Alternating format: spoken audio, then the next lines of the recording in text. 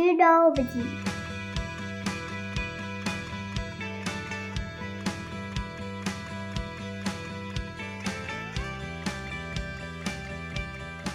Welcome back to Two Nobodies, everyone. Rupesh is back with you. Appreciate you all subscribing and listening to the podcast. I have another wonderful topic to talk about and a wonderful guest to join us here today. Michael Barnard has joined us. He's the chief strategist, founder of the Futures Electric. Mike, I appreciate you joining me today on Two Nobodies. Welcome to the show. Rupesh, pleasure to be a nobody with you. I'm glad you're embracing that nobody thing. I'm always get a bit nervous of somebody thinking that they're a nobody, but I'm glad you're taking it on. The Futures Electric, that's the firm that you're working for. Tell us about that, because the Futures Electric, I wonder if people are like, I'm not so sure about that. So it's a riff off a really basic thing. There's a short list of climate actions that'll work. I have my version, Project Drawdown has their version, others have their version, but we tend to unify on a few things. And one of them is electrify everything. And that's a short way of saying electrify everything you can, because it's going to be more efficient, more effective, more climate friendly, and more economically viable. When we start pricing the negative externalities of carbon dioxide and methane, electricity that's powered by renewables, that powers electric things like trucks and like heat pumps, is by definition going to be the cheapest, best alternative. So the future is electric is a riff on that. And so you say electrify where you can. That doesn't necessarily mean, like, do you think that every sector at some point is going to be electrified? Oh, yeah. I've got projections of marine shipping, aviation, iron, et cetera, through time. Through 2100. The reality is the alternatives are burnable fuels of some sort versus electricity as an energy source. So direct use of electricity. And so we can go through, as we think about that, the only low carbon, low pollution way to create a burnable fuel is by using electricity and biomass and using that as energy. And that's always going to be more expensive than just directly using electricity if you can. And so I've gone through all of ground transportation, all of maritime transportation, et cetera. And so we take ground transportation as an example.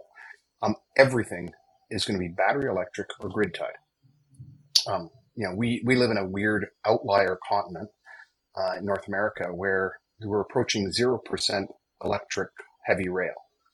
Meanwhile, India is approaching 100% electric rail. It's at 86 or 87% now, aiming for 100% by 2025. China's at 72% electrified high-speed rail as well for freight and passengers. And it's going to be building another 10,000 kilometers of high-speed electrified freight and passenger rail in the next decade or so. So it's going to be 100% approaching. Europe is at 60%, et cetera, et cetera, et cetera, et cetera. It's only here in North America that we don't see overhead catenary lines and a pantograph going up to them driving the trains. And that's because of a legacy of robber barons. But everywhere in the world eventually is going to get the message. And so that's heavy rail. Trucks, right now we're going through this amazing 2 weeks of testing trucks that's going on. And the Tesla You're talking Semi about like the Tesla semis. Yeah. Okay. Yeah. Yeah. The Tesla Semi is killing. It did 1,600 kilometers in a single day with a couple of charge spots. And, that's 95% of trucking. Right now, battery energy density is improving. People keep saying, well, battery energy density is insufficient, but every year or two, we see a massive increase in battery energy density. This year we saw a doubling. And there's another 5x in the pipeline with the same chemistries. So we're going to see more than sufficient battery juice in the end game for that. All cars, obviously, fuel cells have lost. Yeah. Small vehicles. Yeah. I've recently ridden scooters, and I've driven a Tesla in New Zealand when I was down there for digital nomading. It's just that's all going to be electric. So then we get to maritime shipping. I'll give you the example from China. They just launched a 700 container ship, not a big one, because the big ones are 24,000 containers and cross the Pacific, but a river ship for the Yangtze, 700 containers, 1,000-kilometer regular route, electric. And what it does is it uses containerized batteries, a standard shipping container, but it's got batteries. And they pull it out. What kind of batteries are those, port. Mike? In that one, I think they're lithium ion, but they could be sodium. They could be something else. Right? There's a bunch of chemistries there. This is part of the stuff that people miss about batteries. There's a lot of different ways to store energy. It is actually rocket science. Electrochemistry is one of the hardest. It's the hardest end of chemistry. And I say that as someone who kind of rebuilt my brain a few years ago to be a bad imitation of a chemical process engineer, and who I have PhD chemical engineer nerd fans based upon my actual attempts to do it right sufficiently well. But 1,000-kilometer route, and it's just replaceable containers of batteries. It's like swapping a battery out of your, old digital cassette recorder or something. You just pop a battery out, you put a new battery in, like a modular kind of system. But it's containers. Yeah. Right? Like I was in a local manufacturer of redox flow batteries recently, Invinity. They've just they do a vanadium redox flow technology, and I was looking at one of their finished containers because they ship them as modular things. It's 26 metric tons. It's got 14,000 liters of their electrolytes or vanadium electrolytes in it, but it's just a box, and it's a shipping container. It can be moved by shipping container cranes and picked up by shipping container ground vehicles and dropped on shipping container yards and plugged in to charge. And then you can drop it on a thing. Now, it's not a good one for marine transportation because the battery energy density in those is low, but that's the model, right? Tesla ships their mega packs as container-sized batteries. When I spoke to the folks at Wärtsilä, Andy Tang, who runs their energy storage and optimization business globally, and has apparently seen 900% growth in his business over the past 5 years. Okay. They ship in containers, so it's just the same stuff, right? And so, they've got 36 containers. They dot up and down 1,000 kilometers. Some are charging, some are going to that ship, others are going to the other ship. So what that all turns out to, and my projection of maritime shipping through 2100, all inland shipping, like Great Lakes shipping and St. Lawrence shipping and Mississippi shipping, that's all going to be electric. That makes sense. Yep. Then there's short sea shipping, which is crossing small distances, usually close to shore, like in Northern Europe, between Sweden and Germany or Sweden and Denmark or something like that, between the UK and France. It's all short sea shipping. And 2/3 of that is going to electrify as well. I was recently in Glasgow with Stenosphere, which runs a whole bunch of routes in Northern Europe. And I gave them the battery energy density projection, which means that by about 2040, we'll be able to see 1,200 nautical miles of 1,200 nautical miles, 2 kilometers. Yeah, that's 2,200 kilometers with chemistries that we are currently actually able to deliver commercially today, but at the theoretical limit. So it's 5 times what we can do today. That's 2,200 kilometers of travel. Now, 2,200 kilometers, I asked the assembled team from Stena there, are any of your scheduled routes that long? And they said no. Right? And so 2/3 of short sea shipping is going to electrify. That only leaves the really long stuff, crossing the Atlantic, crossing the Pacific, the big ones. Yeah. And there's two things there. One is that 40% of those journeys are on the bulk side are bulk fossil fuels. That's all going away. Right? We're not going to be shipping lots of fossil fuels, coal, oil, and natural gas across oceans in a future world because everything will be electrified. Like the biggest draw for fossil fuels is electricity, renewable energy, and ground transportation, electrified ground transportation. Yeah. Right. So that goes away. Another 15% is raw iron ore, and that's normally steaming to the same place as coal, right? So they can make coal in blast furnaces or make steel in blast furnaces. But we've actually got solutions for that. We've got the United States gets 70% of its demand for steel today from scrap. We're going to be getting up to that level for the world over time. Yeah. Then the hybrid process out of Sweden is already using about 55 kilograms of green hydrogen to turn iron ore into iron and to make green steel. So we've got that solution. And the Midrex solution, there's a Midrex direct reduction of iron thing, which uses a synthetic gas. Well, they can actually use biological sources of methane, like out of landfills and stuff, instead of natural gas. And they can get their heat from electricity. So it's all very solvable problems as long as we price carbon. Now, aviation, another hard target, another projection through 2100. You know, while you and I are doing this amazing podcast through technology, and, you know, business travel took a big hit during COVID and it's not coming back. There's people who love to travel and they're traveling. Is that right? Things are not coming back so far with business travel? Oh yeah, 20% of all passenger aviation was business travel, and only about 5% of that is returned. Okay, wow. So, you know, there was a bit of a blip for people for personal travel because people were like, "Oh my God, I need to have a vacation. I need to get out of town. I've got cabin fever." And But now, you know, we still got the COVID kind of security theater going on, and some people just say, "Well, you know, I kind of got used to not traveling, and it's kind of nice, and I found some great places. I bought a cabin up, you know, a drive up the road here, and I've been spending time there." And, you know, so people have found alternatives to getting in a jet to go on their vacations. So there's been a diminishment there. It's a hard target. But right now, we can do about a 300-kilometer trip in a Dash 8, like a standard turboprop, maybe 100 passengers, 80 to 100 passengers, on the current energy density of batteries. You know, and that doesn't get us divert or reserve. So if we have to fly to a different airport or circle, that doesn't give us that. But we could just put a generator in there and make a hybrid thing, put biofuels in there, and we can get 300 kilometers range. You know, that's with the Tesla semi-scale batteries.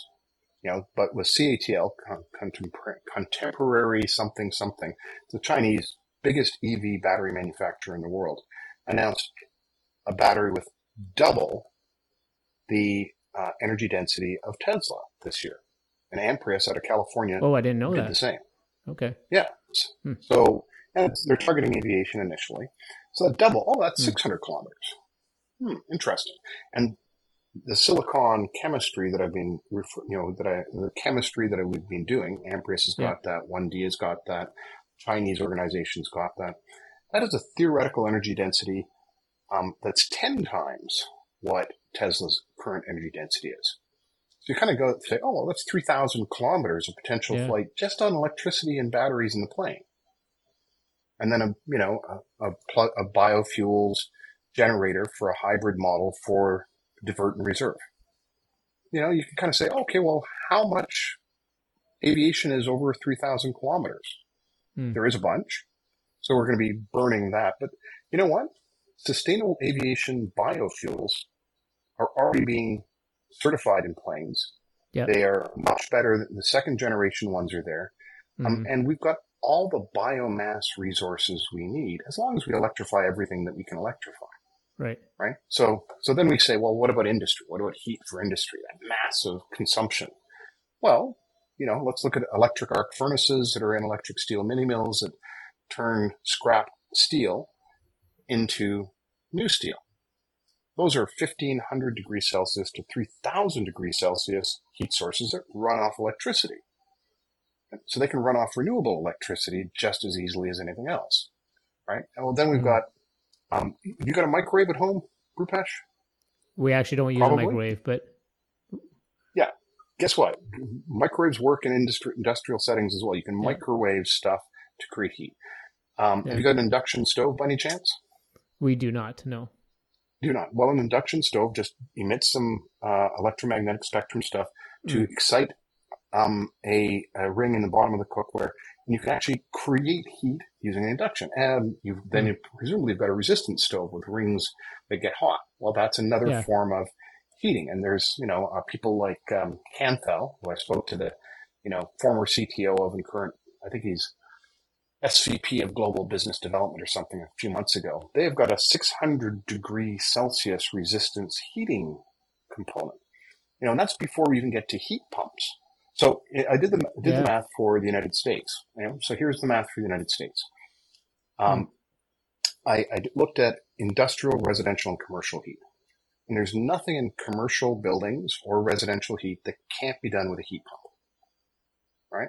And so heat pumps, good for all of that stuff. You want hot water? Great. You want radiant heating? Great. You want forced air? Great. You want air conditioning? Great. But heat pumps will do all of that. So that begs the question about industrial heat. Well, 45% of industrial heat requirements are below 200 degrees Celsius. And heat pumps can do that. Modern heat pumps can do that. So that leaves 55%, and there's solutions for all of that. We can even do electric plasmas. Electric plasmas just basically create a jet or cloud of ionized plasma that sits there like a gas and will work for ceramics. So we don't actually need burnable fuels for any of that. There are some cases where the capital expenditure of replacing them means we can use biofuels for a while. But in the end game, pretty much everything in industry is going to be electrified, because if we price the negative externalities of fossil fuels, we're not going to use anything burnable for energy that we can. It'll always, especially because we need to use electricity to make any fuels. Any fuels that we make to manufacture and then burn once, throwing away all the value in them, are always going to be more expensive than just using reusable electricity in batteries for transportation, and heat pumps, which get a bunch of heat from the environment. So the story there is that there are going to be some places we need fuels, longer haul aviation, longer haul shipping. But that's about it. Rockets. You want to go to orbit, you still need to burn stuff. We're not going to be, putting electric fans on a rocket ship and going to, putting stuff into orbit. But that's it's a tiny percentage of our global energy demand. Is that? Yeah. So when I did the math for the United States, you know what primary energy is versus energy services? Did you say primary energy versus energy services? Yeah. Yeah. Well, go ahead. Sure. So primary energy is stuff that comes into our economy in a raw form. Coal, oil, gas. Wind energy is a primary energy source. Hydroelectricity, solar is a primary energy source. And they come in, and frequently we have to transform them into something useful. Like we burn coal and gas to make electricity, which is more useful for a lot of things. Or we take the crude oil and we put it through a refinery and we turn it into gasoline or diesel and we put it in our trucks and cars. And then we burn it. But what ends up happening is, every time we step on the energy, we lose some of it, just in terms of efficiencies. About 11% of the primary energy in the world is used by the fossil fuel industry to extract, process, refine, distribute fossil fuels. But the second part, though, is, as we put it in your car, what kind of car do you have, Rupesh? You have a car right now? We have a Mazda 6. Yep. Mazda 6. So it's a little internal combustion car, probably 1.6 liter gasoline car, right? Something like that? Something like that, yeah. Ish. So that engine is about 20% efficient at turning the energy that's in gasoline into forward motion, right? 80% of the energy is thrown away. Right, as heat or whatever it might be, yeah. Yeah, almost entirely as heat. In one way, shape, or form. It's entropy, it's just wasted energy. So the energy services is that 20%. So the gasoline comes in as oil, and it has a certain energy value. And then it goes through a refinery, and we spend a lot of energy, 2 to 6 kilowatt hours, to make a gallon of gasoline. Then you put that in your car, and you throw away 80% of the stuff that's left, and that's the energy services. Now, all that transportation, that's dirt cheap as long as we can use the atmosphere as an open sewer, which is what we've been doing, which is why we kind of have a problem we have to solve. Is what it is.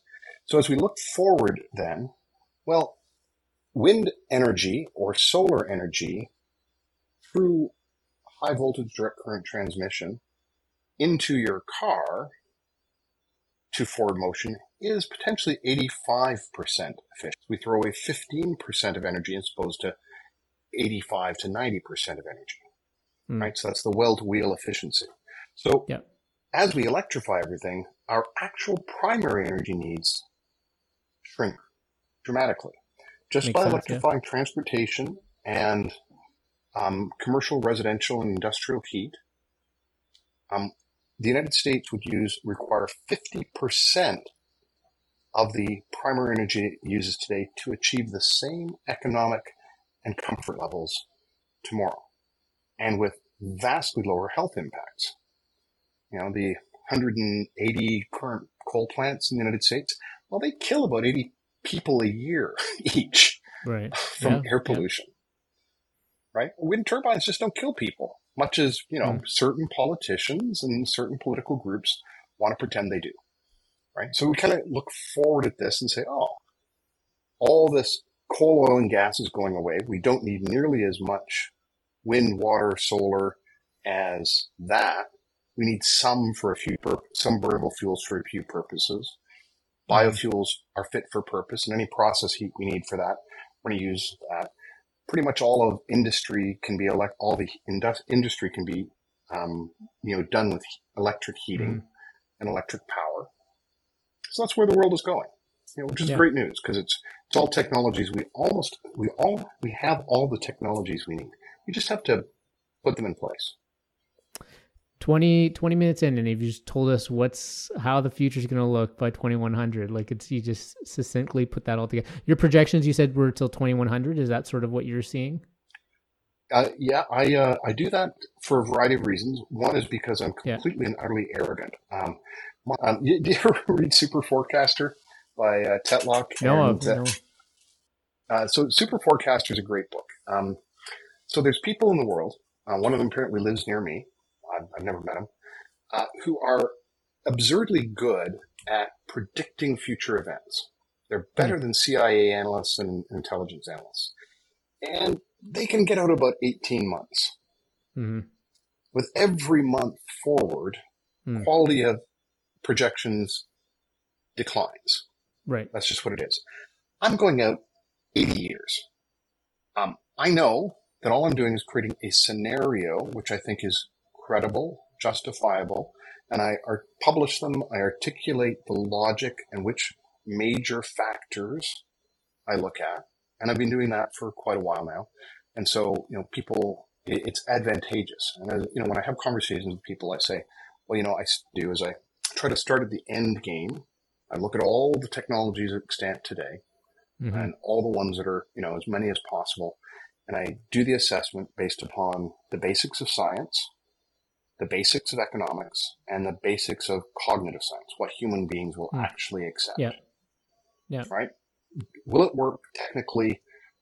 Will it be economically viable? And will human beings actually use it? Because if it doesn't meet those criteria, it's not going to be a solution. And so then I say, okay, well, that's the bag of end game solutions in rough order. I'm going to go out to the time when the world is pretty much going to be all that. And then I come back decade by decade to say, what's it going to look like at different points in the cycle, right? I kind of hunt back and forth to say, that's a bit aggressive. And then people tell me I'm a complete idiot about some things, and I adjust things. It's a very Bayesian process. I kind of come up with a guess, and people say, Mike, here's why you're really wrong on that point. I'm like, okay, well, that's good enough. And I move it a bit. Or I say, no, I think you're wrong, which happens. The point is, though, it is absurd to project out to 2100 when the rest of the world is focused on 2050 at best, and most people are focused on the next 2 years. So, 100%, yeah. So the value proposition I try to bring to my clients and to people is to elevate them up from the next quarterly profit margin, the yearly targets, the 2-year strategic long-range plan to kind of say, what will 2035 and 2040 and 2050 look like in a realistic scenario that it takes into account a lot of stuff, so that they can say, oh, is what I'm doing now remotely aligned with that? If it isn't, then am I spending my time, money, and resources effectively? And so clients and investment firms engage me to assist them with some of that thinking. It's like, because I've done that, a whole bunch of that work. So if they ask me some types of questions, I can answer them better than many other people can. Right. And a lot of people disagree with me, of course. Like everybody who deals with hydrogen for energy, many of them know my name. Many of them think I'm a complete raving idiot. That's just the nature of the beast, because hydrogen for energy doesn't have a play in our future. It doesn't make a lot of sense. They'll supplement some biofuels, but that's about it. It's just too expensive. Interesting. I do want to talk about hydrogen for sure. I want to talk about each of one of those sectors in more depth. When you talk about your process, though, I'm curious about, like, more recently, at least here in Alberta, the peak oil demand forecasts have been kind of a hot topic over the last few weeks. The premier was at the World Oil Congress or whatever forum or whatever in Calgary, and I think it was one of the big Saudi oil producers that said that these forecasts by the IEA or some of the other ones are saying peak oil demand will be 2030, or that it's already happened, or nonsense. He thinks it's going to be more 2040, 2050, somewhere around there. Premier kind of agrees with that. How do you take into account the different forecasts, and sort of what's your thought, I guess, on what you're hearing from that? Sure. So Equinor, the IEA, and McKinsey all have forecasts in this decade. And I agree with those forecasts. Peak oil demand is coming. So here's a data point out of China. So China happens to be the biggest energy consumer in the world. Because they manufacture all the stuff for us, right? And they've got 1.4 billion people of their own that they provide stuff to. So they're just the biggest energy consumer in the world. Sinopec is their national oil firm. Like Suncor ended up with whatever that firm was, the Canadian firm that predated that, right? Right. Yeah. Petro-Canada, and they got all that. So that's the same as Gazprom in Russia. It's the biggest oil firm. State-owned kind of, or state-supported kind of firm or whatever. It's like Petrobras in Brazil. It's it's huge. So Sinopec recently announced that peak crude oil and gasoline and diesel demand for China was this year. So where China goes from an energy demand perspective is where the world is going. So let me ask you about that, though. Like that I think logically makes sense. But what I'm hearing, though, is there's India is still consuming a lot of fossil fuels. Like, everyone's kind of courting India nowadays.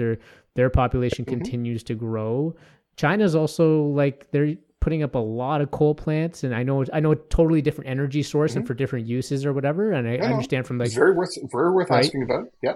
So fair point. But I do wonder about, like, okay, if most of the developed Western world is shifting to cleaner sources, but what about the rest of the world? Are they going to shift in the same stride, or are they going to be delayed and still consuming a ton of oil?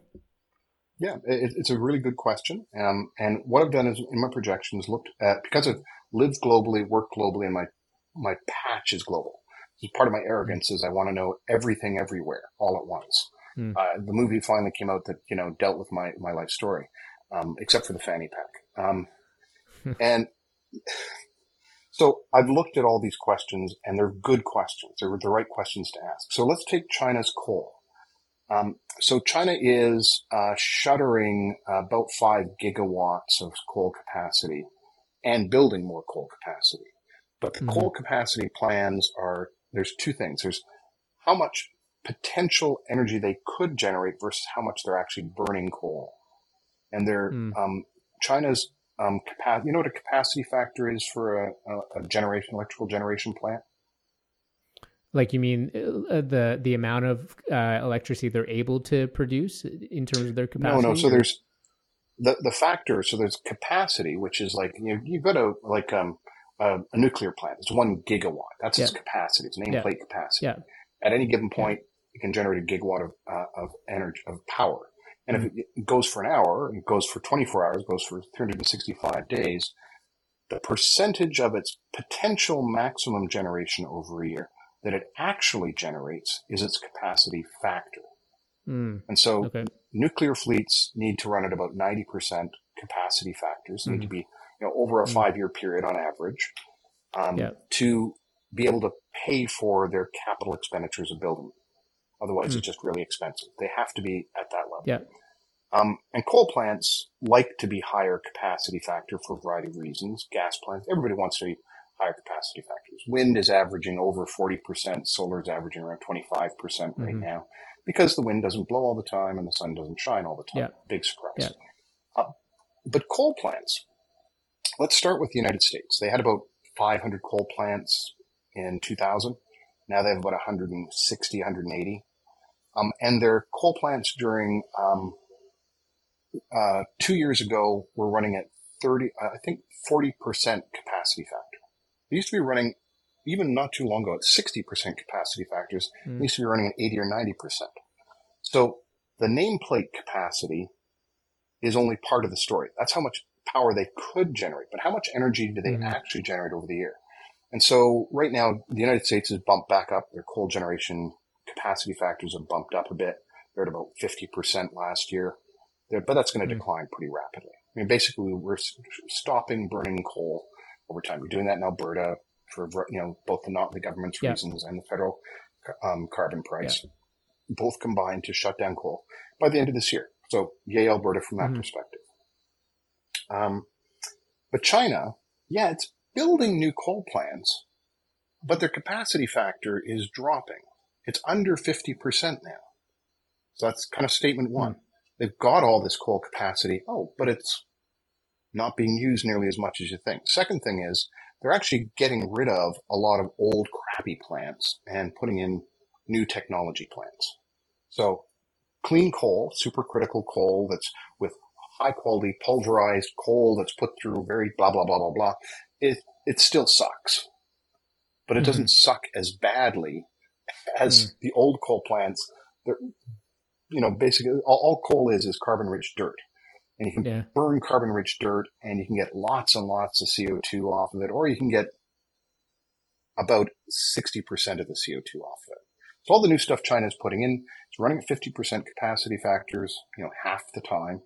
And it's only 6 out of 10 on the CO2 emission scale for stuff. So it's about, in that perspective, it's not much worse than natural gas, right? So natural gas has got the upstream methane emissions problem, and it's actually turned out to be much worse than we thought. That's just the nature of the beast, especially for fracked natural gas. That stuff leaks like a sieve. And most natural gas in the world is not done in Norway. Are really good at not having upstream methane emissions. Most of it's done worse than the United States does it, which is pretty crappy. So the coal plants are better. They're shutting down the worst ones.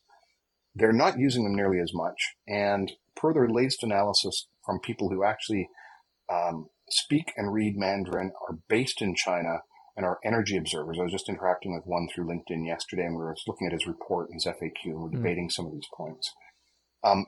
The projected coal expansion is likely to only see about 50% of those plants actually be built. So these claims of massive numbers of new coal plants, they start with the assumption that the capacity means they're going to burn that much coal. And then the second is they believe that an announced set of plans are actually going to do it. But nobody wants to build new coal plants if they can't make money off them. And they can't make money off them at 40%, 30% capacity factors. So, and meanwhile, China is building as much wind, solar, hydro, transmission, and storage or more than the rest of the world combined every single year. Last year, they put in place more offshore wind than the rest of the world did in the preceding 5 years.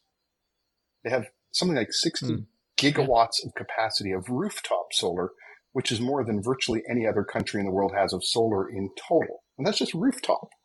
Their utility farms are off the scale, right? They opened not only the Three Gorges Dam, which is the biggest dam in the world by one measure. So it's massive. But they actually opened up a bunch more dams in the past 15 years, right?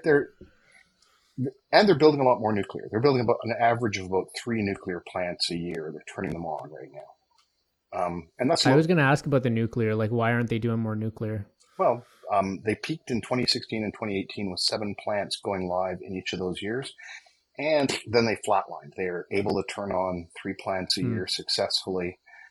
They've got plans to build more, but their nuclear program significantly under met targets, while their wind and solar plans significantly exceeded targets. And kind of, they're a rational organization. They're a rational country for the most part.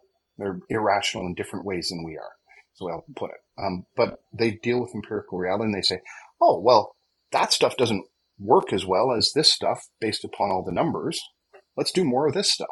Mm-hmm. So they're going to do more of wind, water, and solar, right? That's just the nature of the beast. So anyway, coal, so that was China. China is going to see peak coal demand and burning probably before 2025.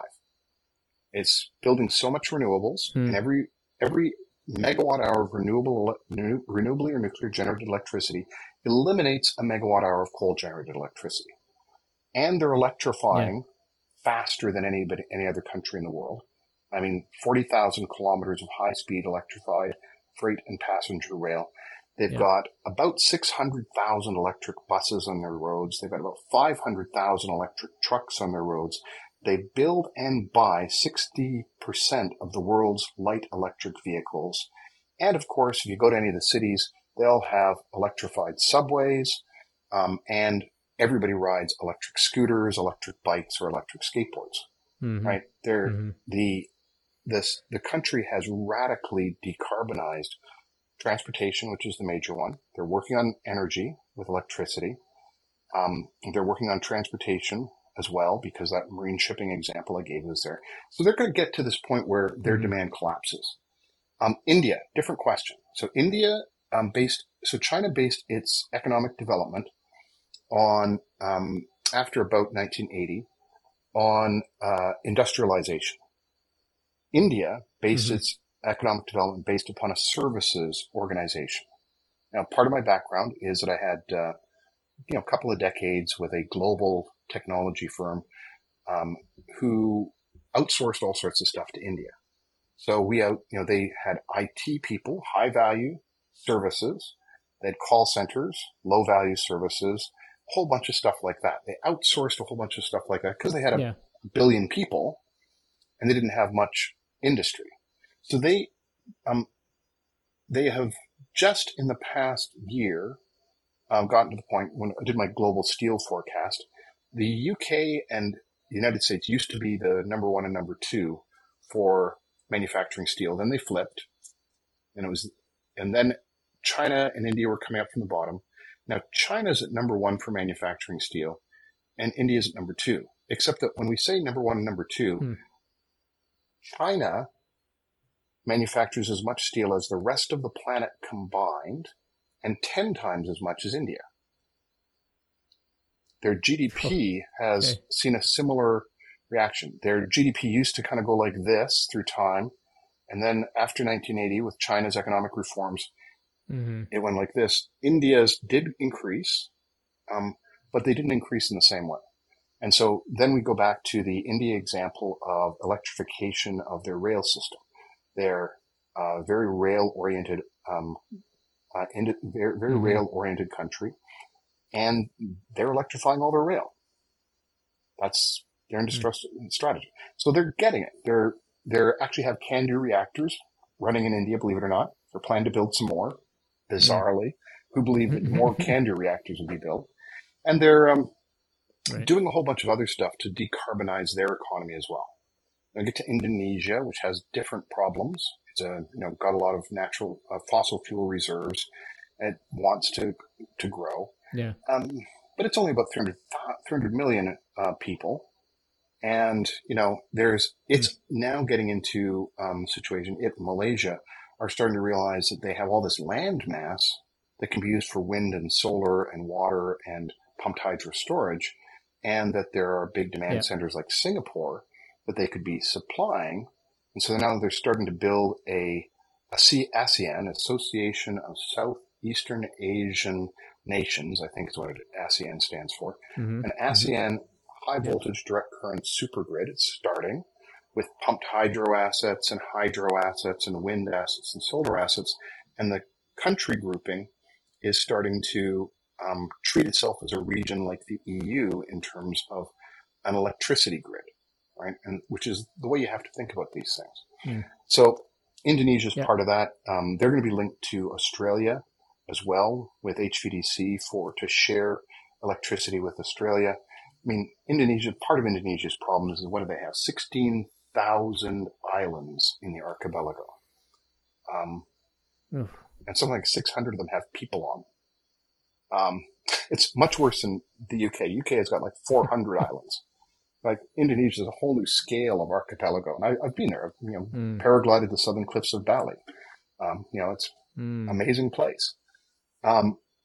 So the rest of the world, a big part of our problem right now is we have kind of three tiers. We have, and China developed this language, so I'm going to just go with this language because it's not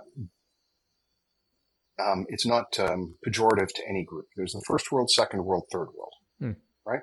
That was actually language that China said, well, we should probably talk about this. There's the developed nations, the developing nations, and the impoverished nations, right? Regardless of anything else about them, that's a reasonable thing. So the impoverished nations we have to bring forward into a modern economy. Doesn't mean we have to bring them to a fossil economy. The developing nations is China and a bunch of tiny things by comparison, right? So China is still, by a bunch of metrics, still a developing nation. Its GDP per capita is still not nearly at the levels of Canada or the United States or Australia or Denmark. And, it's going to cede that eventually. But, then there's the rest of them. The Indonesia and India are going to have a slower industrialization and growth pattern than China did. They have a different set of levers they can use. And China's massive infrastructure build out is coming to an end. So one of the things that's pushing down coal use this year is that they've kind of come to the end of building buildings and infrastructure. So cement demand has plummeted. And cement is a big user of coal for heat to bake limestone into quicklime, and a big source of emissions. So the entire cement industry is collapsing in China more than the rest of the world's cement industry is growing. The steel industry in China is shrinking more than the rest of the world's is growing. China will be able to do much more reuse of steel over the next decades, to compare and contrast, then we ask the next question, well, what about China's Belt and Road Initiative? What are they building in that? And they're still building a lot of fossil fuel plants. China has committed to not approve any more coal plants. But I did an analysis of all their Belt and Road Initiative projects. And you know what? The majority of energy projects in the Belt and Road Initiative are still fossil fuel plants. So it's imperfect. But the developed world is going to decarbonize fairly rapidly. China will decarbonize absurdly rapidly. It just won't be building as much, manufacturing as much steel or iron, and all of its transportation will be electrified, and it'll have massive amounts of renewables and grid storage, because it's building more grid storage than any other country in the world by a long shot as well. Mostly in the form of pumped hydro. Thank you very much. The curves are positive. But there's some challenges about other geographies and how they develop and what we do about that, right? So as we move forward, there's going to be, I'll tell you what the big lever I'm very pleased about right now is. Please. So the European Union has the most stringent carbon price in the world right now. It's about 90 euros, which is about, oh my God, what does 90 euros turn into right now? 90 euros to CAD. That's about 130 Canadian dollars. Right? So our carbon price is $65 right now, Canadian. So the EU's carbon price is double ours. And Mm-hmm. There's kind of two data points there. One is our carbon price does include methane. Thank you very much. The EU's will in 2026, Mm-hmm. right? So they're including more gases and they're including more things in their carbon price, just as we are over time. Theirs is going up. Their projection is that by 2030, people should be budgeting for $203 US. I just did the math on this recently. USD to CAD. It's about 275 Canadian dollars. So the EU is telling people when you do your budgetary projections, budget $275 Canadian per ton for any CO2 or methane equivalent that you emit in 2030. And that in Canada, we're supposed to be 130 Canadian, less than half of that, right? Our social cost of carbon is very much aligned with the EU's projections on this demand stuff. You know, the current government has already, increased the cap once. If it wins the next election, which hopefully it will, it'll probably do that again. Certainly the majority of Canadians are in favor of that, despite the attempts by people to say no. And so the reason this becomes important is the EU is also in 2026 pricing carbon that crosses its borders. Carbon border adjustment mechanism that comes into play fiscally in 2026 means if there's a ton of oil that's manufactured in Alberta that has, for example, 2 tons of CO2 attached to it, well, that ton of oil is going to be costed for the 2 tons of CO2 at $275 per ton. So $550. That carbon price starts to make a difference on anything that enters the EU. So LNG exports to Europe, the upstream methane emissions in Canada, if we start emitting, will be priced at those price points in the future. And that goes up from there. It goes up to, let me just do the math here, 300 euros to CAD is $430 Canadian per ton in 2050. Right? So now the EU is the third largest economic bloc in the world. It's like United States, China, EU. If you add the UK and Turkey to the EU, why not? It's actually bigger than China still, right? People keep talking about a country rating, but the EU operates as an economic unit, as a country. So we should be thinking of it that way as a regional entity, not thinking of Germany, France, and stuff. For these purposes, the carbon border adjustment mechanism applies to all the countries that are in the EU. And so the third biggest economy in the world is pricing carbon at those very high rates. That's what they're managing their exchange, their emissions trading scheme to. And so that means anything that comes out of a high carbon economy, like Canada's, that goes into the EU as an export today is going to be economically disadvantaged. So countries that actually have a carbon emission scheme, like Canada, like California, like China, if they actually price carbon, they get to deduct the price of carbon from the amount they have to give the EU. The idea, this was going to drive up carbon prices in every major trading economy in the world. And it's being led by the EU. And it, by the way, means that anybody who expects to send high carbon stuff to the EU is out of luck. Sure. That's a really interesting, I never thought about that. Like, the benefits of our carbon price, for also our exports, particularly going to Europe, right? Like, I don't know if many people have thought about that aspect of it. So that's really interesting.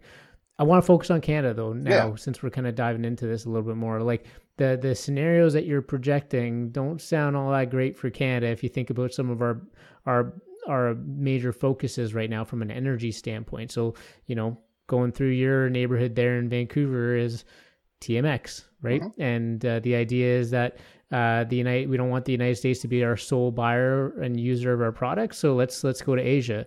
But you just painted a really pretty clear scenario where China might not be using this oil anymore.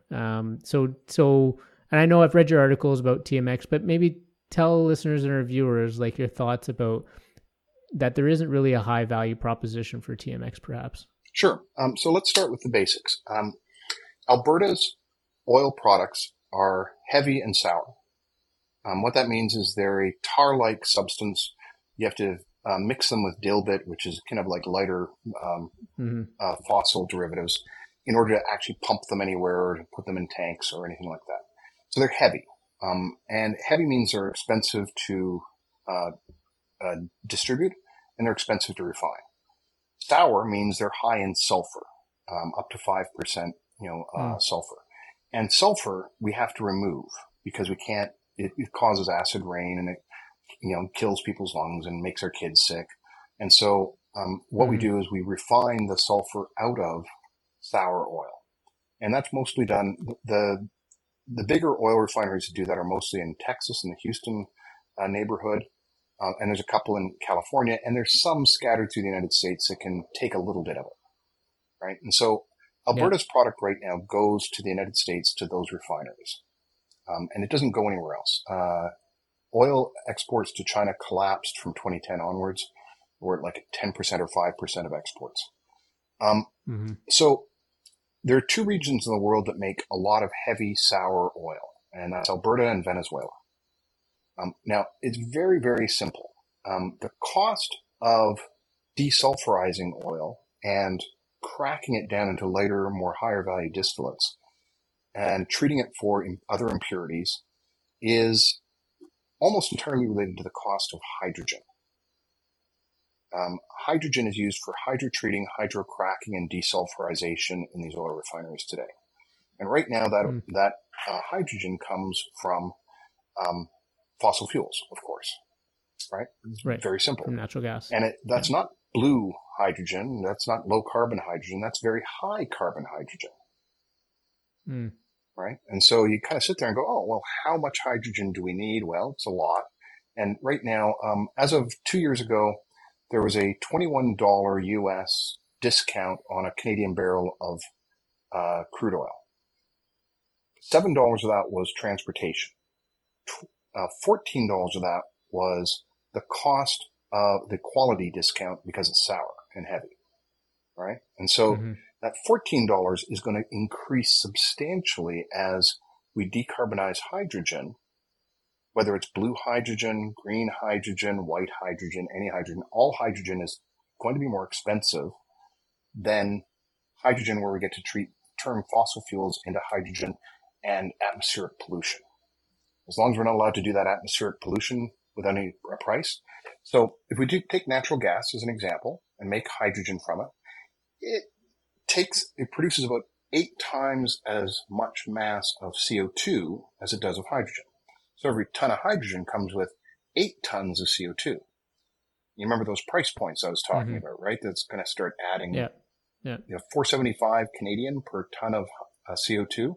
Oh, $1,500 more on the price of a ton of hydrogen. The price just goes up, and it's expensive to distribute. It's expensive to store. So I did the calculation, and basically Canada's product starts getting priced out of the market if we have a glut of sweet, light crude close to water in a peak oil demand scenario. The question becomes, what products actually stay on the market? The ones that are expensive to distribute and expensive to refine will be off the market first. That means Alberta's product that makes sense. Yep. will be off. Yeah, this is just basic economics. Remember I said basics of science, basics of economics, basics of what humans will accept. Yep. This is a basics of economics thing. The stuff that's expensive to use, if we've got a lot of stuff that's cheap to use, we'll use the cheap stuff. So, I like a bunch of Albertans. I've got a bunch of friends and family there. But that's irrelevant to the economic reality that's coming, is that peak oil turns into Alberta's product being some of the first off the market. Now, the Trans Mountain is currently at $33 billion expense. The price for transportation through there was already at $7.50 per barrel, presumably $9 now. That means the transportation discount is going up, not down, through the TMX. right? And so the quality Mm-hmm. discount price is going up. The transportation discount price is going up. The cost and the price per barrel on the global market is flattening because peak demand means that, Russia and Saudi Arabia, which have lots of light oil that's, closer to water, are going to pump as much as they're allowed to. Saudi Arabia, especially, right? They're going to, Canada is going to be out of the game. It's like, in the United States, what will happen for Alberta is that everybody in Alberta will be clamoring for a national energy program demanding domestic use of only Alberta's product. I don't know why national energy program came to mind. It seems like the right term somehow. I don't know why. And so the Trans Mountain Pipeline, it's tripling capacity of the existing Trans Mountain Pipeline.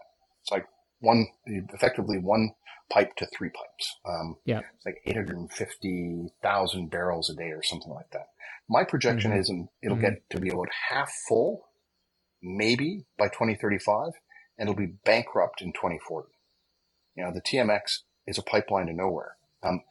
If China's seeing peak oil demand today and is buying no Canadian oil today, there is no reason for them to build a heavy oil refining facility tomorrow to buy Canadian oil.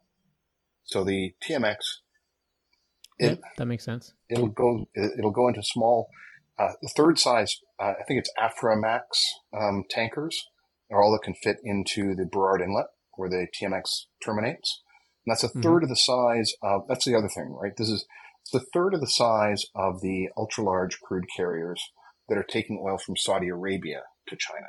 And a third the size means a higher cost of transportation per barrel again, right? And so you kind of look, it's just a stack of economic inhibitors on Canada's product. Yeah, so we're going to have a domestic, mandated fossil fuel program that will be eking out 5% of Alberta's stuff. They already provide pretty much all the gasoline and diesel in Western Canada. We import gasoline and diesel from other places for Eastern Canada. That's going to be changed so that we won't be able to import fossil fuels to give them some money. But it's collapsing, right? I go outside here in Vancouver, which is admittedly got the highest percentage of electric cars in any small region in North America. But I typically see 2 to 3 at once, not 2 to 3 while on an hour-long walk. Right. I see 2 to 3 in front of my eyes at the same time. It's just going. So that's the reality. Canada's fossil fuel consumption, our petroleum consumption will collapse. We're going to be putting in heat pumps everywhere, so our natural gas consumption will collapse.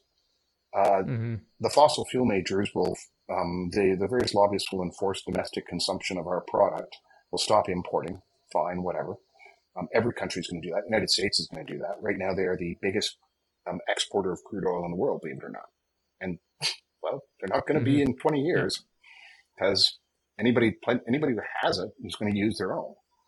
So anyway, Alberta's an interesting place. They already have the highest vacancy rate for office buildings. They had 19 empty office buildings last time I checked. They have something like 10 office buildings they're trying to convert to residential stuff. But Calgary's also got a really weird real estate market, which they still have this illusion that oil's coming back. The property values have been in decline since 2015, residential property values. They're never coming back. It's becoming a...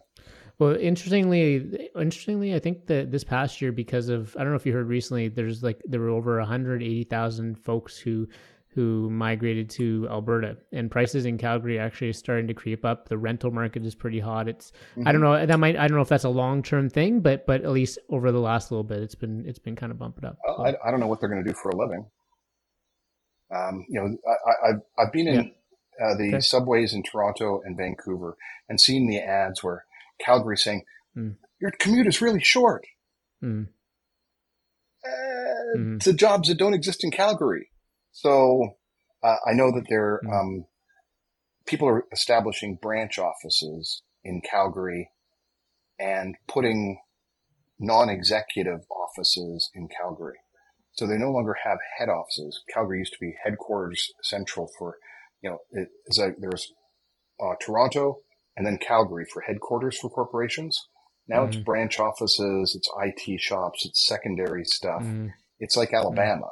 I mean, Alabama and Missouri have a lot of call centers because they have dirt cheap real estate. So is that the basis of an economic rebound, or is that a desperation play on Calgary's part? I call it a desperation play. They've got lemonade. They've got lemons. They're making lemonade. When you think about Alberta's energy future, so I mean, now there's a lot of focus on hydrogen. You kind of talked about how you don't see hydrogen really being a dominant fuel. Tell a little bit. You kind of in different ways talked about why that's the case. But if you're succinctly to put it, do you think there's a case for or need for Alberta to focus on hydrogen? Because really, that's what everyone's kind of. They're obviously talking about critical mineral mining and stuff like that, lithium and that sort of thing. But really, there's a huge push even from this conservative government on wanting to focus on hydrogen. But it doesn't sound like from your end like that's sort of a saving fuel or a saving grace, maybe. No, it's a pipe dream. Hydrogen. So let's talk about hydrogen. We make and use about 120 million tons of it a year right now. About 40 million tons of a third is used in oil refineries. About 40 million tons is mostly going away. We need it much more for heavy sour oil than we do for light oil. And so the demand for hydrogen from the refinery sector, the single biggest demand area today, is going to be diminishing radically over the next 30 years. The next biggest after that, about 25% demand, is for ammonia-based fertilizers. Well, ammonia-based fertilizers are subject to agrogenetics of nitrogen-fixing microbes. They're subject to carbon pricing because making ammonia with hydrogen makes the ammonia much more expensive. So there's a downward pressure on demand. They're subject to precision agriculture. Right now, you can actually talk to the founders of companies which make drone spraying devices. They can take up to 200 gallons or 200 pounds of product in a 14-foot diameter hexacopter and spray a field with much greater precision than a crop spraying helicopter, airplane, or tractor can, with no soil compaction, and they run off electricity. And so they also use about half of the product because the prop wash blows the product down among the plants instead of any of it drifting off or being wasted. And so it's a much more efficient use of pesticides, fungicides, herbicides, and the treatments of fertilizer outside of the big one. So we're seeing a drop. My projection is those things plus a removal of more subsistence farmers from the land into more productive work. Instead of being calorie stripping, deeply impoverished people, they'll be doing something economically more productive somewhere else. The amount of fertilizer we'll consume will actually diminish. And to be clear, this isn't unusual. Our GDP globally, our food consumption globally, and our population globally has gone up massively since 1960.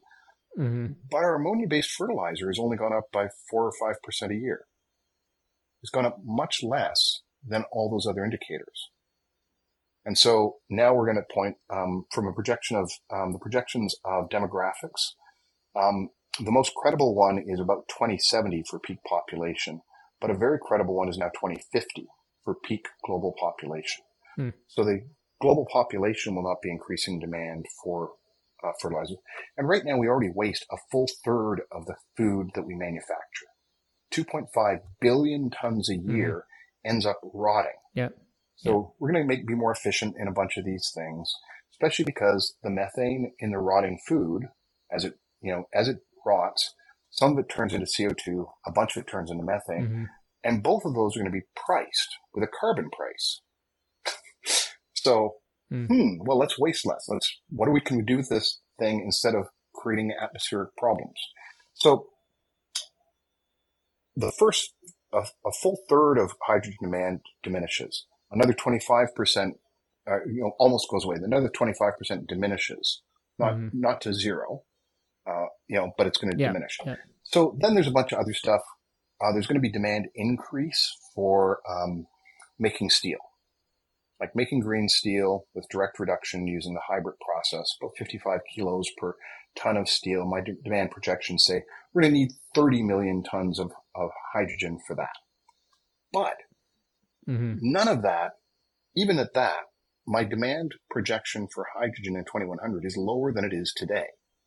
We're not going to be using it for energy because let's think about the place. Remember at the beginning, we talked about electrification of everything. I said, if the price of carbon, if carbon is priced, any place we can use electricity, we will. I went through all the transportation modes and all the heat modes and said electrification works except for the extremes of aviation and marine shipping. And marine shipping is going to diminish, right? So that means all the fossil fuels we use today that people want to replace with hydrogen are just going to use electricity instead. There isn't a big demand increase, right? And hydrogen will always be more expensive than just using electricity. Let's just take a really basic example. Let's take a hydrogen fuel cell car, and let's make green hydrogen for it, or let's just put the electricity in batteries. The battery energy densities are going to be just fine, right? And light vehicles, by the way, are the biggest consumer of oil products globally, right? Light vehicles, that's the biggest one. And so if we look at that and we say, oh, okay, well, let's take that and say, I'm going to put electricity into batteries, wind to batteries, 85% forward. Or I'm going to turn that electricity into hydrogen first. Well, I can turn that into hydrogen with maybe 70% efficiency and lose another 10% for storage and distribution. And then I can use a fuel cell and I get about 60% of the power of the hydrogen to the wheels. So that means I'm using about 3 times as much electricity to power the car in the best possible case scenario than just using electricity directly, which means that hydrogen is always going to be 3 times as expensive as just using electricity directly. For blue hydrogen, which is the great hope of the fossil fuel industry, it's just going to be more expensive. Right? So that's kind of thing one. There is no path for transportation where hydrogen makes sense. Blue hydrogen takes 25 to 30% additional energy and cost to capture the CO2 and to put it underground. And hydrogen has an indirect global warming potential of about 11 times CO2. So every ton of hydrogen that leaks is like 11 tons of CO2. So that's going to be priced, right? So it's just, and hydrogen loves to leak. So then we take industrial heat. When we have all these electrification things, same story is in place. Electricity is highly efficient for heating. Heat pumps are 3 times as efficient for heating.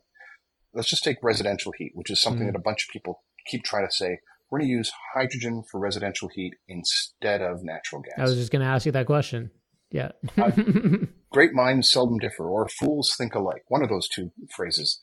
But let's take, because heat pumps, air source heat pumps, just basic ones, get about 2 units of energy from the air, or get 3 units of the energy from the air with 1 unit of energy from hydrogen. So it's 3 times as efficient. But if you use electricity in a heat pump, you get 3 units of heat. If you put electricity into hydrogen, you get 1 unit of electricity turns into a third a unit of heat. It's 6 times as efficient to use a heat pump as to use hydrogen for anything where a heat pump makes sense. It means you have to build 6 times as many wind farms, solar farms, 6 times as much transmission, 6 times as much storage, and it's going to cost 6 times as much. No one's going to do that, right? And there's now 40 studies. Jan Rouse now out of Europe keeps track, and he has a list. There's now 40 studies which said it makes no sense to use hydrogen for heat where a heat pump works. And so, kind of, heating, what about, instead of natural gas and electrical generation? Well, the same story applies. So liquid natural gas right now, which is a great hope, right? We're going to liquefy hydrogen and put it in something like a liquid natural gas tanker. We're going to ship it across the oceans, and that will be the energy economy of the future. Mm-hmm. Except the liquid natural gas is already the most expensive form of energy that any economy uses. It's only used as an energy source of last resort. The only reason there was a blip on the market is because the invasion of Ukraine by Russia and the shutdown of Nord Stream 1 and 2, the explosion by Russia, the sabotage of their own assets, means that there was an energy crisis in Europe, so they bought a bunch of LNG. But that's temporary. They're also building a lot of renewables and a lot of storage. And they're extending HVDC in all directions to increase the expanse. So LNG is already the most expensive. The best case scenario is that liquid hydrogen, if imported in similar ways, or hydrogen through pipelines, would be 5 times as expensive per unit of energy as LNG, and typically 10 times as expensive. So any economy which tries to use liquid hydrogen or hydrogen imports as the basis of its economy will be vastly more expensive than economies which just electrify. And so global economic, once again, basics of economics. If one of your inputs is 5 to 10 times more for the same output as another person, your product is going to be more expensive and you're going to lose market share. Any economy which attempts to use hydrogen as the basis of its energy will be 5 to 10 times as expensive as economies that don't, and therefore will lose markets, and their economies will collapse, and they won't be able to afford the hydrogen imports. So the concept, the belief, but there's a really good reason why in Alberta and other oil-producing factories, they think hydrogen is going to be the thing. It's the same reasoning for the complete and utter delusion that peak oil demand isn't coming. When Sinopec says it's here, right? So the hydrogen thing is very simple. We can't make enough electricity to make all the hydrogen for the energy, for that primary energy that we need. Oh, we only need half the primary energy. Oh, well, but we still need to make that much energy. Well, no, except that hydrogen actually means we still need that much primary energy because it's so inefficient. Okay, well, but we've got all these hydrocarbons underground. Unless the hydro part of the hydrocarbon is the basis of the energy economy of the future, our hydrocarbon reserves are worth 0. All of our debt financing, investment financing is strongly based upon our recoverable reserves, our proven reserves. If those proven reserves aren't worth anything because the hydro and the hydrocarbon isn't worth anything, then the entire, all the companies and all the economies which base their GDP and revenue and all that stuff on their hydrocarbon reserves all of a sudden have no economic future. And the next piece, everybody that the bankers, which would provide them all the debt based upon their asset, the asset's worth nothing. How do we recover the debt? Oh, well, then I've got to believe that the hydro and hydrocarbons are worth something. And if you're in, Saudi Arabia or Norway, where a huge portion of your GDP is based upon export, or Alberta, where a huge portion of your GDP is based upon exporting hydrocarbons, and the value of your asset is those reserves, those hydrocarbon reserves, they have to believe the hydro and hydrocarbons is worth something. And it's not going to be. It's just our demand for hydrogen. I have this is one of the places where I have a very different perspective than the rest of the world, but I've looked at all these domain areas. We don't have a demand for hydrogen for any age. It's too expensive. Our economy will be vastly more efficient. It'll be electrify end to end, 99%. We'll be doing some biofuels for marine shipping and aviation for the longer bits. And, there's not a place for hydrogen for energy in that.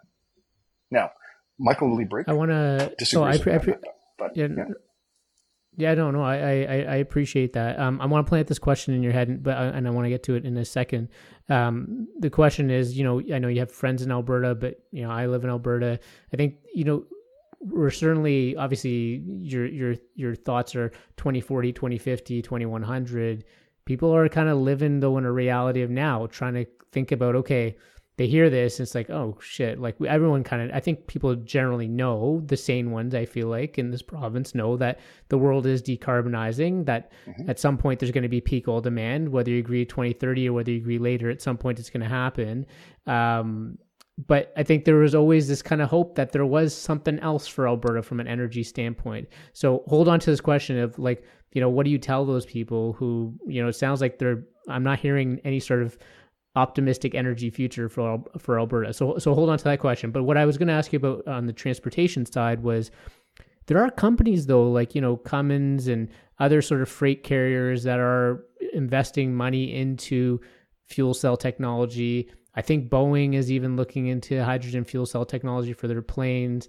I've heard that from a heavy freight standpoint, at least for heavy trucking anyways, the weights matter a lot. And so, I know you said battery density is increasing and so on, and you pointed out the Tesla semis, but my understanding is that for long haul trucking, long haul, not the short haul, not the, long haul trucking, when they're traveling, 1,500 miles, and time matters and weights matter, that there might still be a case for hydrogen fuel cell technology. So I just want to jump into those scenarios, I guess.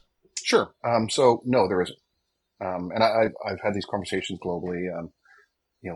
Perhaps one of the best, most in-depth conversations I had was with David Seaborn, who's a professor of mechanical engineering at Cambridge. I hope he's at Cambridge, not Oxford. I keep getting those two mixed up. It's like, at least I never say he's at Yale or Harvard. But he's also the founder and director of the Center for Sustainable Road Freight. Okay. This is a guy who spent the first 20 years of his career studying heavy road vehicles, their impacts on roads and efficiencies for them, and the past 14 years of his life studying decarbonization of road freight. And he runs a conference every year. I analyzed the agenda of the conference and the proceedings of the conference from last year. I think it was December.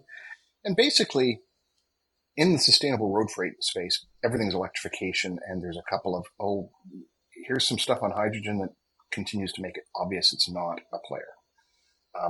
So back to battery energy density. Right now, the Tesla Semi did 1,000 miles, 1,600 kilometers in a single day of fully loaded service. Yep. It can do 800 kilometers on a single charge, 500 miles on a single charge. Its battery energy density is 269 watt hours per kilogram. CATL just announced double that, 500 kilowatt hours. So that 1,000 miles, 1,500 kilometers, 1,600 kilometers turns into 2,000 miles, 3,200 kilometers, right? Oh, well, gee, that's a single day. Okay, so that starts to look good. And the silicon battery energy densities, which we've already unlocked in 3 different firms and 3 different technology stacks, so one of them is going to work and be commercially viable. By 2035, 2040, we're going to see 5 times that, right? And so what that means is that the longest haul truck today, the diesel truck in the United States today, has enough gas to run about 2,200 miles, about, just over 3,000 kilometers. We're almost there. The problem is just getting electricity to them, and that's vastly easier than getting hydrogen to them. Electricity is much easier to transmit and distribute than hydrogen is. Hydrogen is pretty much the worst subject. Yep. Here's one for you. How many tanker trucks of hydrogen that are the same size as a tanker truck of gasoline does it take to fill a gas station with the same energy? I have no idea, but I imagine a lot more. 14. Wow. Yeah. So every gas station is going to get 14 times as many trucks driving to it just to deliver the hydrogen. No. Oh, no, we'll just make the hydrogen from water at the gas station. Oh, so you're going to put 3 times the electricity to the gas station to make the hydrogen and more to pump and compress and store it than just using electricity directly. Why would you do that? Right? As soon as you start asking these really basic questions, the entire long haul trucking thing, they're out to lunch on that. And there's an empirical statement I'll make. I said earlier there's 500,000 electric trucks and 600,000 electric buses running on the roads of China. An absurdly dynamic economy. These are not sitting around idle. Like buses in China run all the time, right? And so 1.1 million of heavy duty, regular use vehicles, under 10,000 fuel cell vehicles in the entire country. That experiment has already been run. It's already been won in China. And I'll give you the other example. Mining. Big cats, right? The biggest vehicles in the world that are used in mining stuff. Alberta knows these things. The I spent some time, the local Caterpillar dealership was one client of mine. They sold a lot of trucks and serviced a lot of trucks in the oil sands. Well, a few weeks ago, BHP, one of the biggest mining companies in the world, Rio Tinto, one of the biggest mining companies in the world, and Fortescue Mining Group, not one of the biggest ones, but still pretty damn big, all announced separately and together that they weren't going to bother with hydrogen for their mining. It's all going to be electricity. It's all going to be battery electricity. And Caterpillar, 80% of the alternative vehicles they sell are all electric. Their strategy is electric. Hydrogen doesn't have a play anywhere in any of these things. That's just the nature of the beast. So why are these big companies, some of them investing money into this fuel cell technology? Something's not lining up. Is that more, you think, from a greenwashing standpoint, or do you think there's I don't know. Yeah. It doesn't make, Cummins is a trucking company. Why would they be spending a ton of money on this? I don't get it. Well, people ask me that question. I say, well, have you looked at what they're doing with their internal combustion engines? I say, well, no, they're using fuel cells. Well, no, they're converting their fuel cells and they're proving that internal combustion engines will work with hydrogen. Their intent is MAN, Cummins, Wärtsilä, all massive manufacturers of internal combustion engines. All of their intellectual capital is worth nothing in the coming years, unless they can convince people that hydrogen as a transportation fuel is good, and there's a strong use case for internal combustion engines doing it. They have virtually no intellectual capital in fuel cells and electric drivetrains. They're trying to do something there, but they're really hoping to sell a lot of internal combustion engines, because otherwise, all their intellectual capital, all their plants that manufacture those really complex, really amazing. I mean, all praise to the engineers who made the internal combustion engine. What a marvel of engineering it is. I really am impressed. It's just astounding how much more energy and less pollution we get out of every internal combustion engine. But that's all worthless now. We've got something better, and we're going to use it. 1.1 million electric heavy-use vehicles on the roads of China. All mining giants saying electric in the worst conditions, like a Cat D9 electric, please. One of those little Tonka toy trucks that's actually 30 times the height of a man, electric. That's the way the world is going. There's nothing there for hydrogen. That's wild. But the same thing, right? Cummins, MAN, Wärtsilä, and I've spoken to people from all three. They just refuse to get the memo, because if they get the memo, they don't have a business. It's like natural gas utilities, like Fortis BC here. The memo they need to get is they need to do a strategic shutdown of their natural gas distribution network to avoid a utility death spiral. They need to follow the lead of Utrecht in the Netherlands, which is doing that, sub-isolation network by sub-isolation network. They've published a schedule through 2035, so everybody in the city knows when their gas will be shut off, and they've got a process to replace those with district heating and heat pumps. That's the strategy for those utilities. How many natural gas utilities are doing that versus trying to inject green hydrogen into their thing, or get non-existent hydrogen boilers for heating, or non-existent hydrogen gas stoves to replace gas stoves? Yep. Right? You just kind of like look at that and go, their business model is dead. They're trying desperately for it not to be dead. And so the cognitive biases are incredibly strong. And there's a bubble of them. I mean, I talked about the natural gas people. Let's take a guy who buys heat for a cement plant. They're buying natural gas today. They say, okay, I've got my cement plant. I'm buying natural gas. Hey, who am I going to ask about how I get heat tomorrow? They don't say, oh, I need heat. They say, oh, I need a replacement gas to burn. And who do they ask? They ask their natural gas supplier. And the natural gas supplier says, oh, it's going to be hydrogen, or hydrogen manufactured into methane with CO2, captured CO2, or it's going to be biomethane. They tell them a bunch of things which they'd really like to hear, none of which will bear out, because the guy who builds the electrically powered cement plant is going to have a much cheaper cement product, and the ones that don't go down that path will be out of business. But it's very easy for people to believe that. That's why, once again, those three things: the basics of science, the basics of economics, the basics of how human beings really are. Right? It's like, we can't change human nature, but human nature doesn't change economics or science. Right? So the fact that a bunch of people are in denial is just very human of them. That they tell each other lies and think that they're telling the truth is just human nature. You know, that global petroleum conference, a bunch of people got together and told each other comforting lies. And the hydrogen stuff. Yeah. You know, I mentioned Michael Liebreich. He's got a great quote. It's going to take till 2030 before the hydrogen for energy bubble finally pops, because that's how long it takes to deprogram a cult.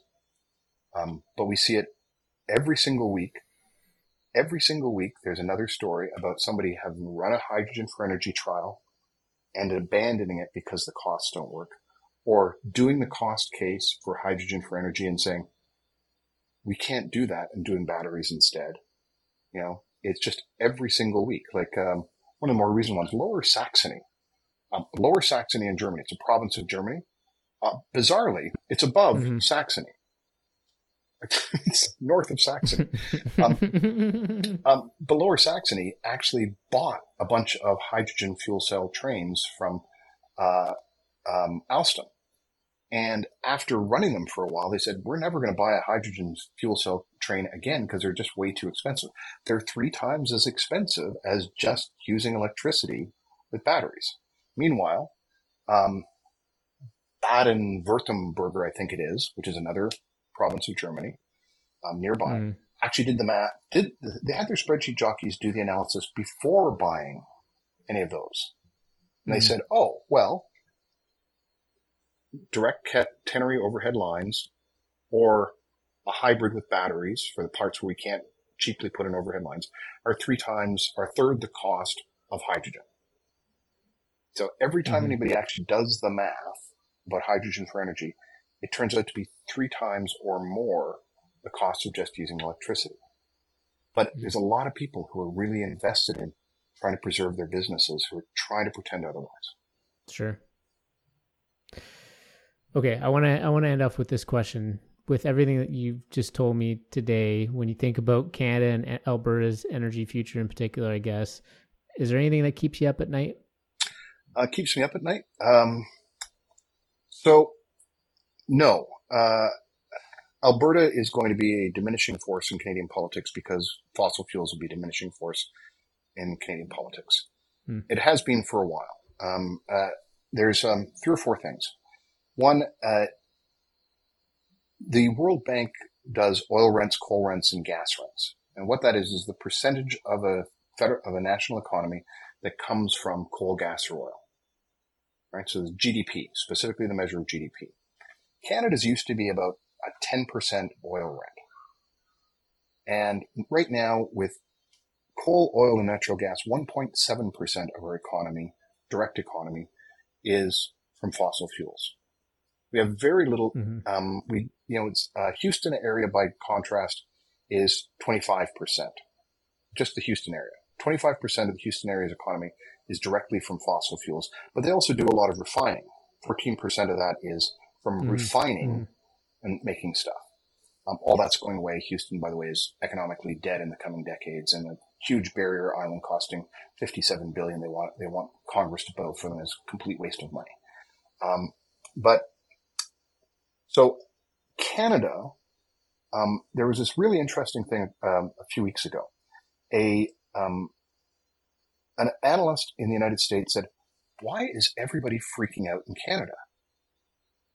In the past decade, Canada's economy has diversified very substantially away from pure hewers of wood and drawers of water. Mm-hmm. The Mm-hmm. economic diversification strategies the Liberals have put in has actually benefited every single Canadian with a much more resilient economy.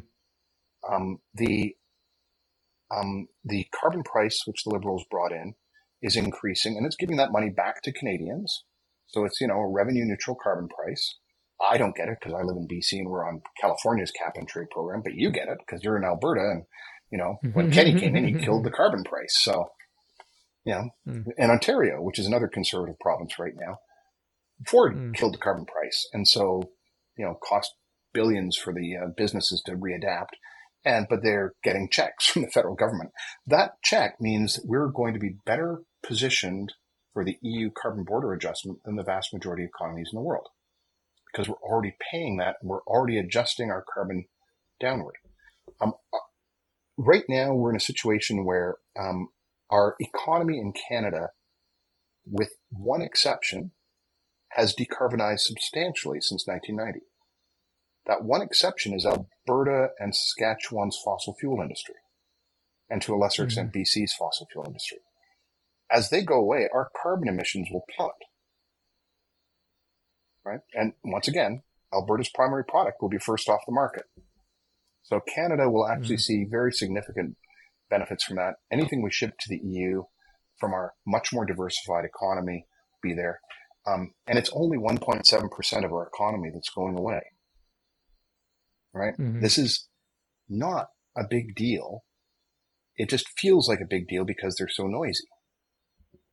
And you live in Alberta. So, so next thing, we're not going to be exporting natural gas. We're not going to be exporting hydrogen. Those are pipe dreams. Those will be diminishing markets and they'll disappear.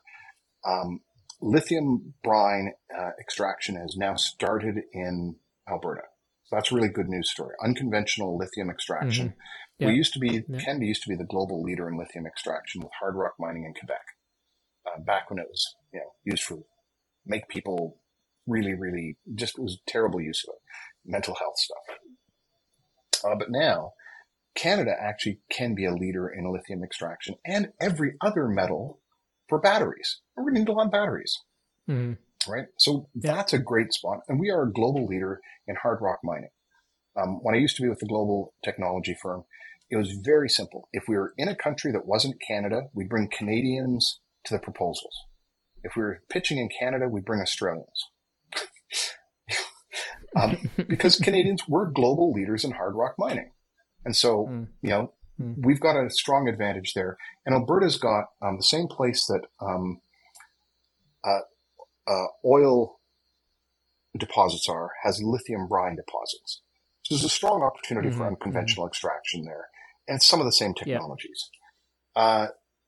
Alberta actually has, I did the math recently, the total demand for solar and wind to meet all of Alberta's needs is a tiny fraction of the land use of agriculture and a tiny fraction, even smaller percentage of the land use of the oil sands right now. Alberta has the opportunity to, and of course the current government is completely and utterly sabotaging it by putting up a big closed for business for renewables sign on. It actually has a very good opportunity to become a renewable energy powerhouse. It had the biggest pipeline of projects because of the liberalization, because of the Notley government stuff, and because Kenny didn't screw that up. It gave everybody in Canada a big pause. It slowed down, but he didn't cut the pipeline off.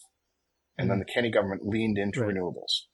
Meanwhile, the current administration, under Danielle Smith, has cut that pipeline off. And now everybody's going, okay, it's like Ontario. They've just put up a big close for business. We'll just go to a different geography and do our business. Right. And so, Alberta has basically shot its energy future in the foot. And it doesn't have an energy future in its traditional legacy energy industry. I hope that it leans into lithium extraction. I can't imagine. Personally, I would not be completely unsurprised if they took away the license to do business from the unconventional lithium extraction facility, because they had to test for environmental destruction and farmland use compared to the oil sands. Get a grip.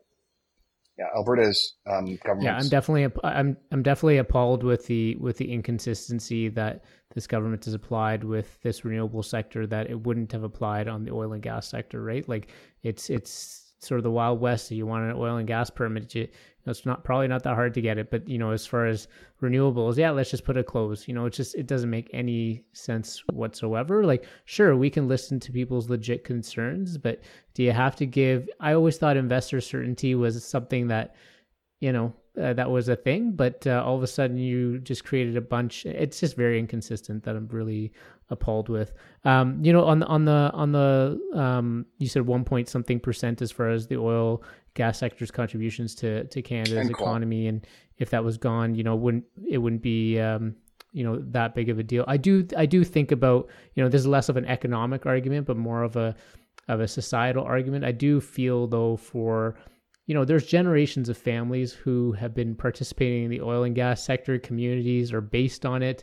And there's there's an identity here in Alberta, obviously, of being attached to that sector. I think that people are having a hard time maybe adjusting to that. And so I do feel from that perspective of, yes, while from an economic standpoint, there's not really much of an argument in terms of its contributions going forward, perhaps, but in terms of the societal impacts and what that's doing for people right now, I think I do feel for people from that perspective.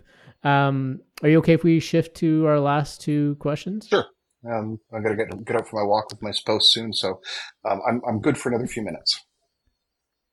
No worries. Yeah, we'll breeze right through these. So our 5 for dinner question: dead or alive, who are 5 people you'd want to have dinner with? Sure. Dorothy Parker, Ian Banks, Salman Rushdie, Margaret Atwood, and Angela Merkel. So Dorothy Parker, of course, was the absurdly witty, sarcastic writer. Member of the Algonquin Circle. What was my favorite of hers? Martinis are the drink I love the most. Martinis are the drink I love the most. But I can only have, martinis are the drink I love, but I can have one at most. 2 and I'm under the table, 3 and I'm under the host. She'd just be such a sparkling dinner conversationalist. Dead. Ian Banks is a Scottish author, amazing author. Every year he published a book. One year it was literary fiction, and other year it was science fiction, and some of the most insightful, deep, interesting science fiction that's ever been written. He would be amazing. And Scottish, so of course he'd be a lot of fun. Salman Rushdie. Author of, the Satanic Verses, and, had death threats and armed protection, but an amazingly nuanced, interesting author who's had a global impact and global reach. And he's lived through some of the most interesting socio and culturally dynamic times in a very specific way. Margaret Atwood, I've actually had lunch with Margaret Atwood twice. I was her pro bono clean energy consultant, and she invited me to lunch a couple of times. Now, just her and I. It was great. She is so... That's amazing. I know. It was awesome. She's brilliant. And she's everything you'd imagine Margaret Atwood would be as a lunch companion. And, now I can actually tell people in America about that because, The Handmaid's Tale got big. And Angela Merkel, the former chancellor of Germany. She was like a PhD in physics, and just a brilliant person, insanely competent, knew everybody, knew everything. Her IQ must be off the charts. And of course, during the Syrian refugee crisis, she and her government let in 1 million Syrian refugees. Exactly the right thing to do from a humanitarian thing, and very good for the country. And of course, she was punished for it. She lost political power because of that. Otherwise, we'd still have the amazing Merkel. But yeah, that would be my 5. Parker, Banks, Rushdie, Atwood, and Merkel. So. Very cool list. Very cool list. Thanks for going through those. And thanks for thinking about how they would kind of all fit together at a dinner table too. Appreciate that. Last question, besides Circle of Life, what do you know for sure? I did think about George R.R. Martin. I said, no, he wouldn't fit at the dinner table. No. I don't think he leaves Santa Fe much anymore. So friends of mine run into him on the street occasionally. Okay, next question. Besides the Circle of Life, what do you know for sure? What do I know for sure? That manufacturing something we burn once and it disappears is something that we're not going to be doing a lot of in the future. Right? Right now, I'll just give you some funds. It's about 18 billion tons of fossil fuels we extract, and virtually all of every year. 18 billion tons, and we burn them, almost all of them. And they're never used again. They're of no use after that. 18 billion tons. So we're not going to go from that, where we're treating the atmosphere as an open sewer, but we extract massive amounts only in terms of throw them away. We're not going to repeat that in an economic world. We're going to reuse things as much as possible. Let's just take briefly a lithium-ion battery in a car. It lasts 10 years, and we recharge it hundreds of times, maybe thousands of times, depending on how much you drive. And then at the end of that lifespan, maybe it gets turned into a stationary battery because it still can take 80% of its charge. It's not as good enough for a Model S anymore. It won't do plaid mode anymore. But we'll put it in the ground, and it'll have another 20 years life.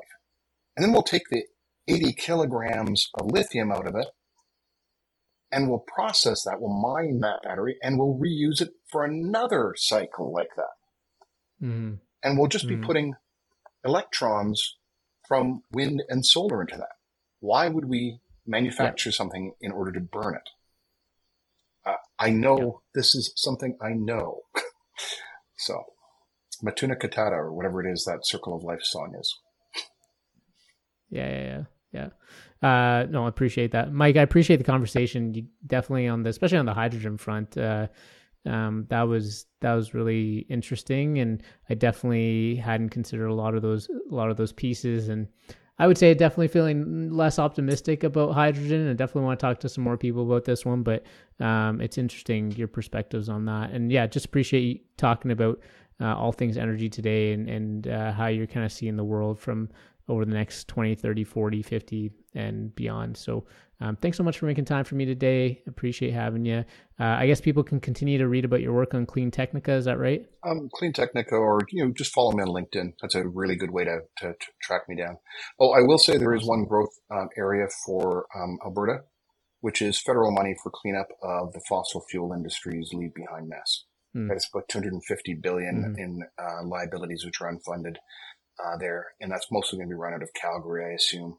So, or out of it'll be administered out of Edmonton, but a bunch of Calgary people will be doing it. So there is a growth industry. It's not one you want to hear about, though. So sure. Yep. No, that's fair. All right. Thank you, Mike. Appreciate it. Thanks everyone for watching and listening today. Subscribe, like, all those good things, and we'll see you next time. Okay. Thanks so much. Cheers, Rita.